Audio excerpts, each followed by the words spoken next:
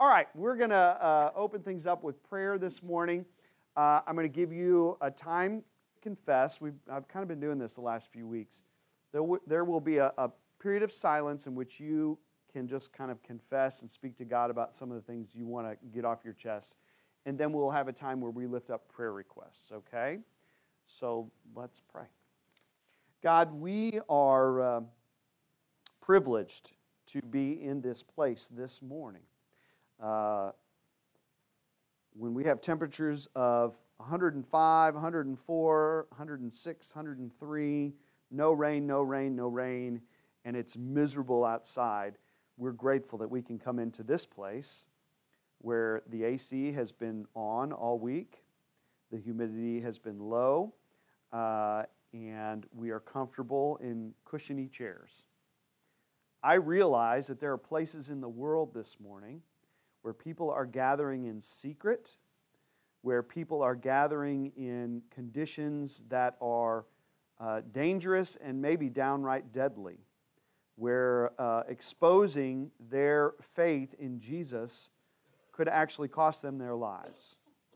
And yet, I know that they are gathering this morning because they also see the time of gathering as an honor, a privilege, a necessity in their life as disciples of Jesus. And so I pray that even though I'm thankful for the comforts of this place, that we can walk around and say out loud that we love Jesus and not have any repercussions, I pray that that comfort would not make us complacent, lazy, that we would see what a privilege and honor it is to be in this place this morning. We know that you're among us, so I'm not going to ask you to be here, but I do want to ask that we would recognize your presence this morning, that we would feel your presence. And as we open the Scriptures and talk about them, that we begin to see that sometimes you approach us in ways that don't make us very comfortable. And I pray that in those moments when we recognize your presence and yet we're squirming in our seats where we are, that we would hold fast to gain hold of the blessing that you want to give to us in that moment. May we be changed today as we sing, as we pray, as we give tithes and offerings. May the Holy Spirit change our hearts so that we walk out those doors a different people than the ones who came in. God, we know that the first step to becoming a changed people really starts with being honest with ourselves and with you about the ways in which we have missed the mark. Sin, that word in the Bible which means like an archer shooting at the target and has missed the bullseye. We have missed the bullseye this week. We've tried, we've aimed, we've wanted to hit that mark, but our aim is off sometimes. Sometimes we get lazy.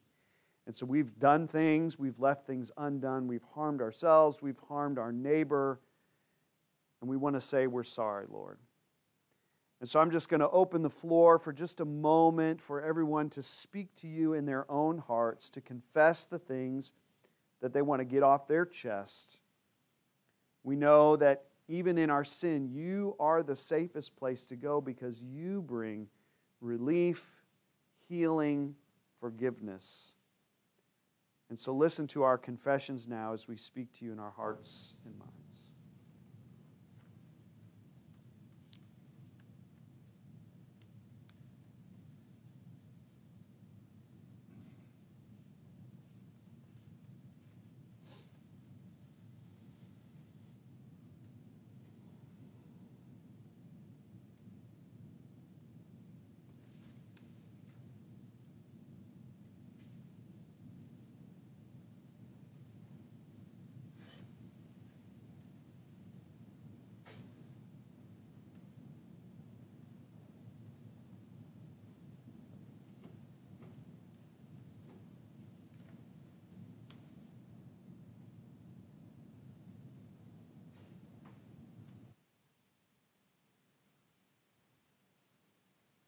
God, we recall the Scriptures that tell us that you loved us so much that you sent your Son to walk among us, to teach us, to show us, to volunteer his very life on the cross.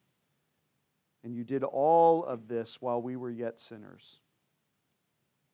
Before the thought even occurred to us that we might go to you and confess, you were acting on our behalf. And so because of that, we know and we believe that you have already pronounced your love and willingness to forgive over us. And so we accept that in the name of Jesus Christ. We believe we are forgiven this morning. God, the next thing that we want to do, just to make sure that our hearts are prepared and fertile places for change this morning, is to tell you some of our burdens. Because there's nothing that any of us can do that can add a single hour to our lives. And yet we worry about it as though we can. And so if our hearts are going to be empty vessels for you to fill up, we need to get rid of some of that junk, some of that worry, some of that anxiety, some of that fear that we need to do X, Y, and Z. And man, even sitting in this place this morning, we've just got to get out of here and get to work on some of those things. And yet, this is the place that you've called us to be this morning. And so we're going to call out to you names of people, loved ones, family members, situations, those things which are sitting heavy on our hearts this morning. We're just going to lift that and give them to you and let you take that burden so that we are free to receive what you have for us. Listen, Lord, now, and in your mercy, hear our prayers. Jolie Ann Tatum. Lord, in your mercy, hear our prayer. The McCord family. Lord, in your mercy, hear our prayer. Lord, in your mercy, hear our prayer. Donna Kilgore. Lord, in your mercy, hear our prayer. Lord, in your mercy, hear our prayer. James Morton. Lord, in your mercy, hear our prayer. Lord, in your mercy, hear our prayer. Jessica and family. Lord, in your mercy, hear our prayer. Lord, in your mercy, hear our prayer. Lord, in your mercy, hear our prayer. Lord, in your mercy, hear our prayer. Lord, in your mercy, hear our prayer. Lord, in your mercy, hear our prayer. Lord, in your mercy, hear our prayer. Cody. Lord, in your mercy, hear our prayer. Chris Sloan. Lord, in your mercy, hear our prayer. Unspoken. Lord, in your mercy, hear our prayer. Elizabeth. Lord, in your mercy, hear our prayer. James and Charles A. Estridge. Lord, in your mercy, hear our prayer. Lord, in your mercy, hear our prayer. Johnny Jones. Lord, in your mercy, hear our prayer. Lord, in your mercy, hear our prayer. The Tritico family. Lord, in your mercy, hear our prayer. Jerry Richardson. Lord, in your mercy, hear our prayer. God, we give you these and any unspoken requests. Thank you for hearing them. Thank you for relieving us from the worry which changes nothing. We trust that you've got it all in hand, that you are working, even as we are here worshiping. You are working on their behalf, on our behalf, and we thank you for this. Bless our time together, and may you be honored above all else. In the name of the Father, Son, and Holy Spirit. Amen. It's so interesting to me when the band, we don't necessarily get together and discuss what songs they're going to choose and what am I going to preach. If we were more professional, we probably would do something like that. But it always amazes me how the songs that y'all pick just tend to lend themselves to what we're going to talk about. And so this idea of being still and know that God is God falls right in line with what we're going to read today. We're looking at Matthew chapter 14, verses 22 through 33. Famous story. Listen to it with new and fresh ears in light of being still and knowing that God is God. Immediately, he made the disciples get into the boat and go on ahead to the other side while he dismissed the crowds. This is Jesus after he fed the 5,000. Okay? After he had dismissed the crowds, he went up on the mountain by himself to pray. When evening came, he was there alone. But by this time, the boat, battered by the waves, was far from the land, for the wind was against them. And early in the morning, he came walking toward them on the sea. But when the disciples saw him walking on the sea, they were terrified, saying, "It is a ghost!" And they cried out in fear. But immediately Jesus spoke to them and said, "Take heart, it is I. Do not be afraid." Peter answered him, "Lord, if it is you, command me to come to you on the water." He said, "Come." So Peter got out of the boat, started walking on the water, and came toward Jesus. But when he noticed the strong wind, he became frightened, and beginning to sink, he cried out, "Lord, save me." Jesus immediately reached out his hand and caught him, saying to him, "You of little faith, why did you doubt?" When they got into the boat, the wind ceased, and those in the boat worshipped him, saying, "Truly, you are the Son of God." A word from God for the people of God. Thanks be to God. Now again, we did not plan this, Ken. You picked that video.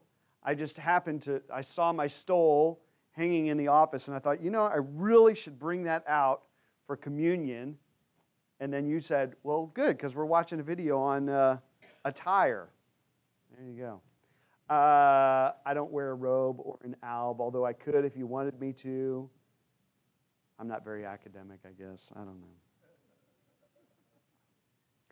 Hey, so I was at Dollar General the other day, and I noticed that Dollar General is bringing out certain items for the season. Any guess what it is?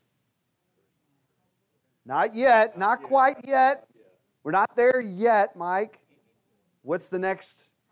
Halloween. Bringing out Halloween stuff. And I was thinking, wait a minute.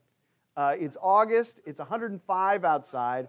I'm not feeling very, pumpkin spice latte-ish right now.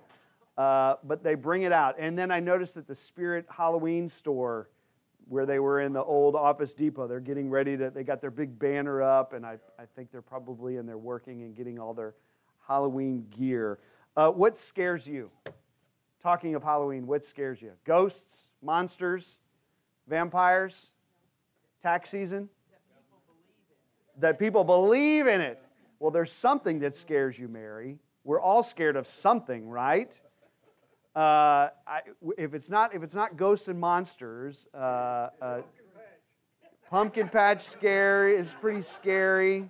Yeah, tax season I think is kind of scary for some people. But serious things too, like getting a call from the doctor that hey, the news isn't good, and we need to have a sit-down chat. Or we all face death. We think about death. Our loved ones pass on, and we know that someday that time is going to come for us. And so some of those things are kind of scary. And when you read the Scriptures, particularly the Gospels, it seems that Jesus is quite often, really, saying to people, do not be afraid.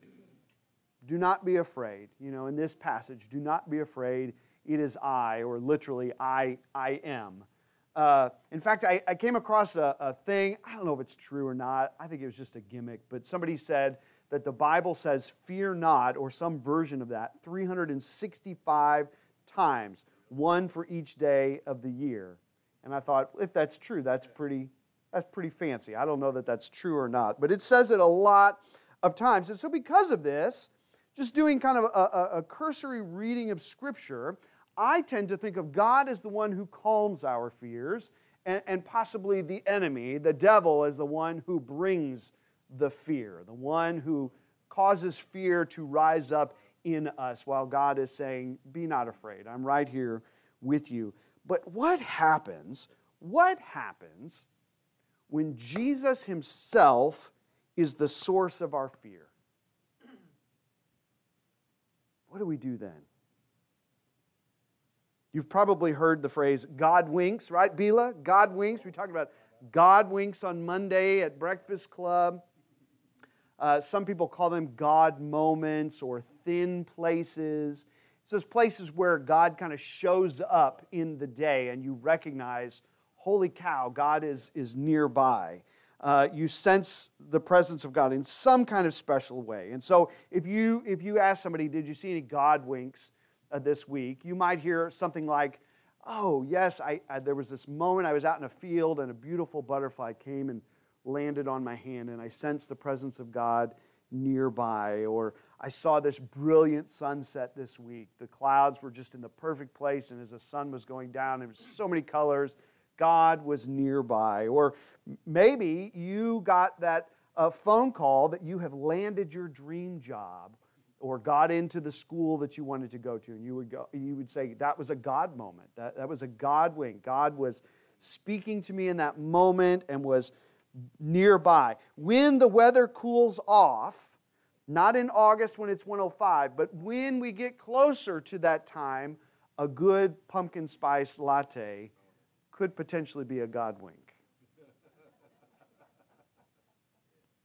Well, in our story today, the disciples encountered a God wink in the midst of a storm on the sea as the wind and the waves were battering against the boat.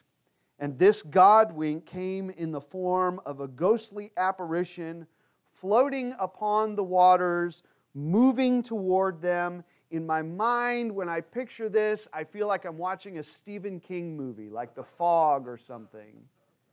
Like this is a horror scene that we're watching here. But it turns out the ghost wasn't a ghost, it was Jesus, and they were absolutely terrified of him. This is not the kind of God wink that I imagine when I say, did you have any God winks this week? I don't expect someone to say, yeah, this ghost came toward me floating on the water, and it was Jesus. But when you look at this story, it seems to me that the action of Jesus was very, very intentional. Here's why I say this. Jesus, A, could have just gotten in the boat with them. Instead of sending them off and going up on the mountainside to pray, he could have said, let's all go together. That's choice number A, letter A. Letter B, Jesus could have said, I'll just meet you on the other side, right? If he can walk on water, he can also go, and be on the mountaintop and then on the other side when they get there. That could have happened. If he really, really wanted to demonstrate his power over nature, which I think is part of what's going on here, because in the Old Testament, we're told that God treads upon the waves of the sea. The sea represents chaos and all that's wrong in the world. And we see God, this symbolism of God, kind of treading down the head of chaos time and time again. And so if Jesus wanted to demonstrate his power and wanted to make a connection in their minds between Jesus and God, well, he could have just done this in the middle of the day, right? But Jesus chooses to walk on the water in the middle of the night, somewhere between 3 and 6. It's the fourth watch of the night. So it's very dark outside. And he chooses to do this not just at night when you can't see clearly, but he's doing this as a storm is blowing wind and waves against the boat. I mean, who wouldn't be scared of that? I would be scared of that. It would be weird enough seeing Jesus walk toward you in the middle of the day, but at night, in those conditions, Stephen King all the way, right? Now, you all remember as kids, laying in bed, lights out, and you look over and your closet door is ajar and you're positive I see a figure in my closet. Somebody's there. And when you can't take it anymore, you turn on the light and you find out, oh, it's my winter coat that my mom hung in my closet because tomorrow's supposed to be cold and I need that coat to stay warm. Right? The thing that you feared turned out to be something you actually need. But your mind is going crazy, playing tricks on you. I mean, what happens when you find out that the scariest moments in your life are actually the places where God is the closest? Right? We tend to associate things that we're afraid of with bad things, and we want to get away from them. But what if the source of your fear is actually a God wink? Y'all read Chronicles of Narnia? Anybody read that series? Show of hands. Okay. So 7 books in the Chronicles of Narnia. C.S. Lewis wrote this. And it loosely tells a story, kind of from the beginning to the end. But there's one book in the middle, and I don't know which number it is, but it seems like a filler episode. It really doesn't have anything to do with the storyline as a whole. It's called A Horse and His Boy. If you've read this one, it's a story about this kid named Shasta. And Shasta's life is just a mess. He grew up without parents. There was this crabby fisherman that took care of him, but really didn't want to take care of him, but just kind of felt responsible. And so he fed him minimally and just treated him harshly. And Shasta one day decides he's going to run away, and he doesn't know where he's running to or where he's going to go. But as he's going on this journey with a friend, these lions keep attacking him, and it's just the whole thing. The whole thing is a mess. And toward the end of the book, Shasta gets into this place where he's all alone, and it's all quiet, and it's all dark, and he senses that something or someone is nearby. And of course, he's very, very afraid. And he's just kind of had it. And so I just want to read a little bit of this story to you. Now, this is kind of picking up. Shasta senses that something or someone is close by. This is where we'll pick it up. "Who are you?" he said, barely above a whisper. "One who has waited long for you to speak," said the thing. Its voice was not loud, but very large and deep. Are you a giant?" asked Shasta. "You might call me a giant," said the large voice, "but I'm not like the creatures you call giants." "I can't see you at all," said Shasta, after staring very hard. Then, for an even more terrible idea had come into his head, he said, almost in a scream, "You're not something dead, are you? Oh, please, please do go away. What harm have I ever done you? Oh, I am the unluckiest person in the whole world." Once more he felt the warm breath of the thing on his hand and face. "There," it said, "that is not the breath of a ghost. Tell me your sorrows." Shasta was a little reassured by the breath, so he told how he had never known his real father or mother and been brought up sternly by the fishermen. And then he told the story of his escape and how they were chased by lions and forced to swim for their lives, and all of their dangers in Tashbaan, and about his night among the tombs, and how the beasts howled at him out of the desert. And he told about the heat and thirst of their desert journey, and how they were almost at their goal when another lion chased them and wounded Aravis, and also how very long it was since they had had anything to eat. "I do not call you unfortunate," said the large voice. "Don't you think it was bad luck to meet so many lions?" said Shasta. "There was only one lion," said the voice. "What on earth do you mean? I've just told you that there were at least 2 lions the first night, and there was only one, but he was swift of foot." "How do you know?" "I was the lion." And as Shasta gaped with open mouth and said nothing, the voice continued, "I was the lion who forced you to join with Aravis. I was the cat who comforted you among the houses of the dead. I was the lion who drove the jackals from you as you slept. I was the lion who gave the horses the new strength of fear for the last mile so that you should reach King Loon in time.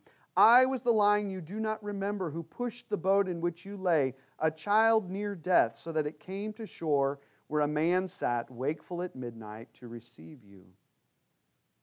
Then it was you who wounded Aravis. It was I.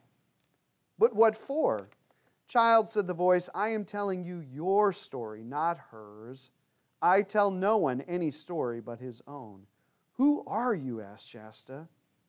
Myself, said the voice, very deep and low so that the earth shook. And again, myself, loud and clear and gay.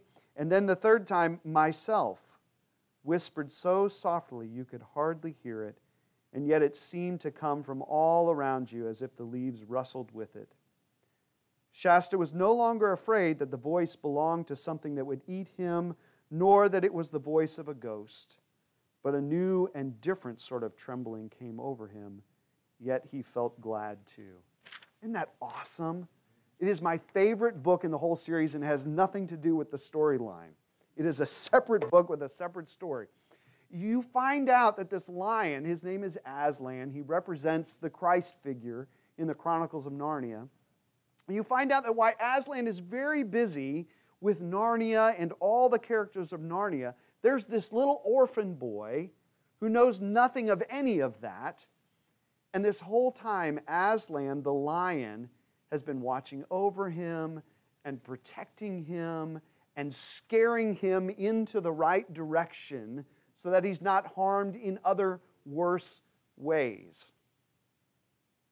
The covers of the book. I love the covers of the book. Let me see this, legend. Hey, bro, there's more slides.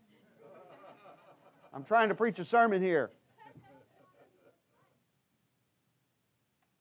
Do you see a book cover right after the quotes? It's in there. Okay. Okay, so this is one cover.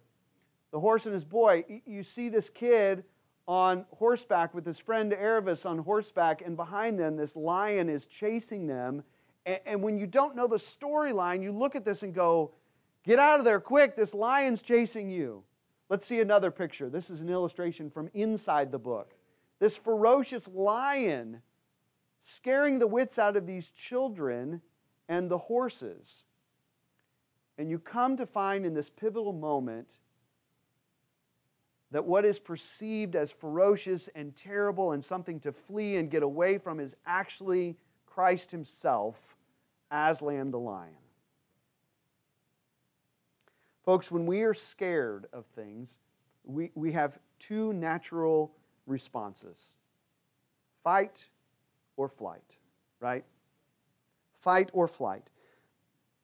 But if God is the one who is in your midst and causing fear to well up inside you because you're interpreting the presence of God in your life in a way that's fearful, neither one of those options is good.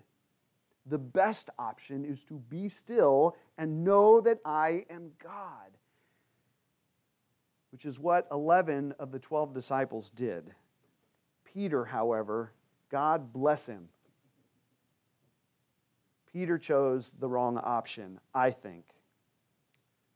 First of all, Peter mimics the words of Satan. You remember when Jesus went into the wilderness and he's tempted in the desert, and what did Satan say to him?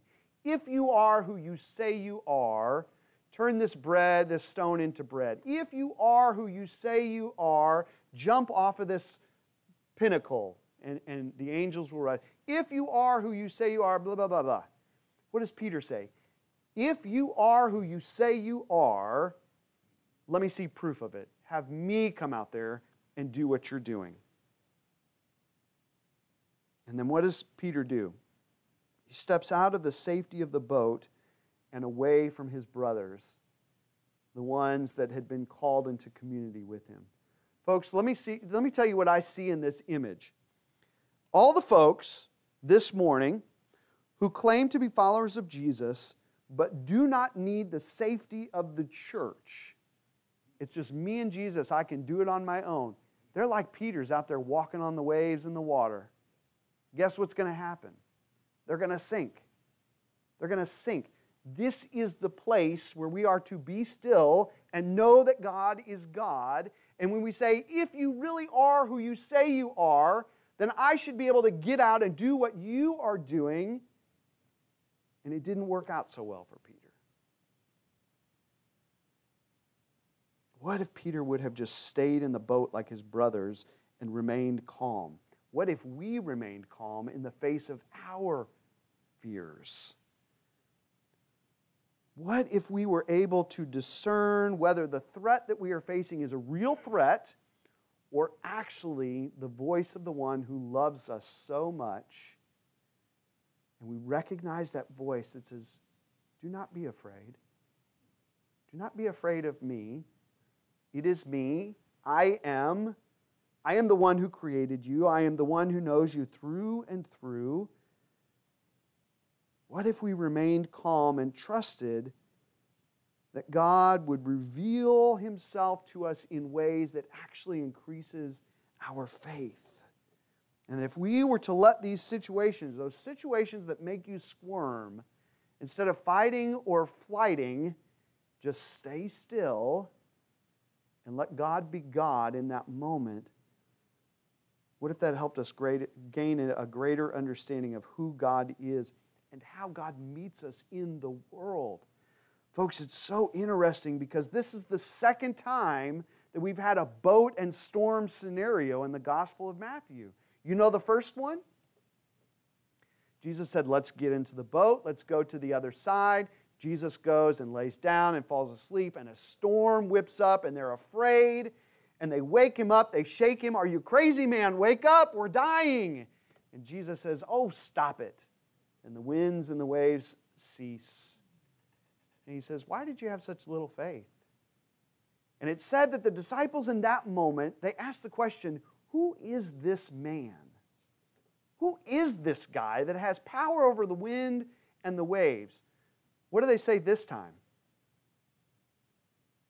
This time, Jesus gets into the boat. He says to Peter, why did you have little faith? And this time they bow down and they worship Him. And they proclaim, you have to be the Son of God. Folks, this time, when they stood in the face of their fears and realized that their fears were unfounded, that it was actually Christ in their midst, this leads them beyond who is this man to you are the Son of God and worthy of worship. That is called spiritual growth. That's called spiritual growth. That's how maturity comes as we as disciples move forward through our fear. We gain a greater understanding of who God is. Here's what I'm trying to say. Here's what I want you to know. I want you to see that from this story and others. Last week we talked about Jacob wrestling with God, right? Our encounters with God are not always soft and fluffy. They're not always butterflies landing on your hand. They're not always pumpkin spice lattes. Sometimes God comes in the storm. Heck, sometimes God is the storm. Sometimes God is the ferocious lion that is chasing you for a reason. Sometimes God is the ghost or what you thought was a ghost. And salvation in this moment, this type of salvation, is learning to face our fears to find we had nothing to fear to begin with. When you seek the presence of God, when you seek the face of God, do you know what you're asking for? Do you understand what you might find if He actually shows up? Would you recognize it if it scared the living hoo-hoo out of you?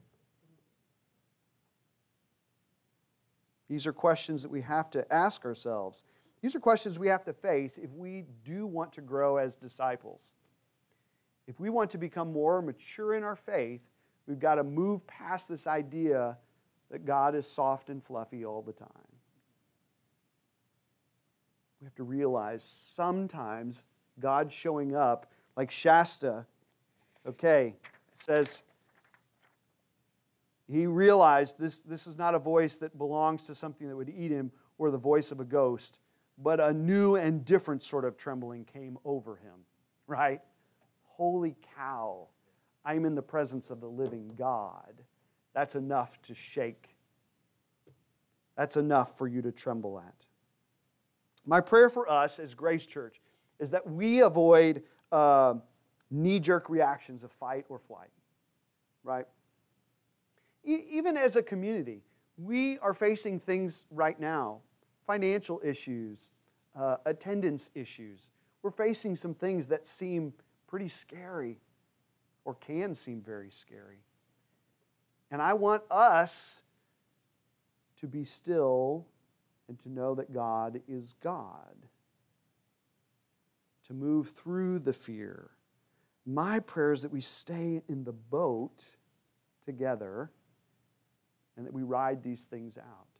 And if it's individuals that are touched by fear, that, man, we rally around those people, that we are a community for them. When we face something as a community, we stay in the boat together. I don't want us to be Peter. If you really are who you say you are, prove it to me. Let me do some magic tricks too. Let Jesus be Jesus. Just stay in the boat.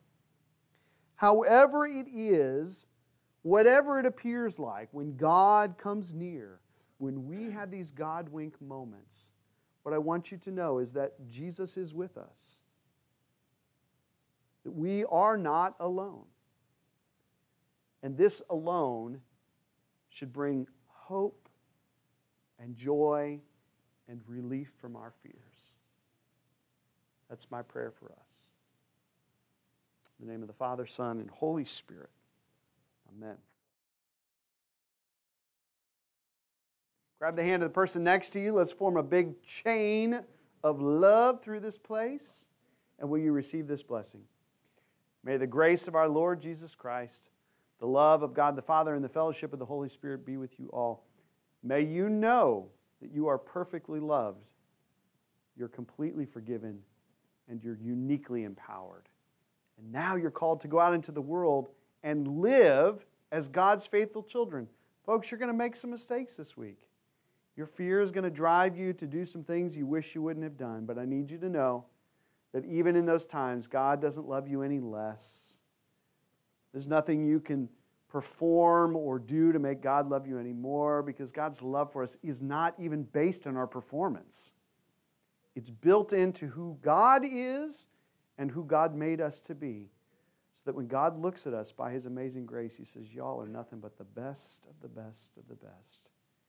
And if you can leave here believing that, it will change everything this week.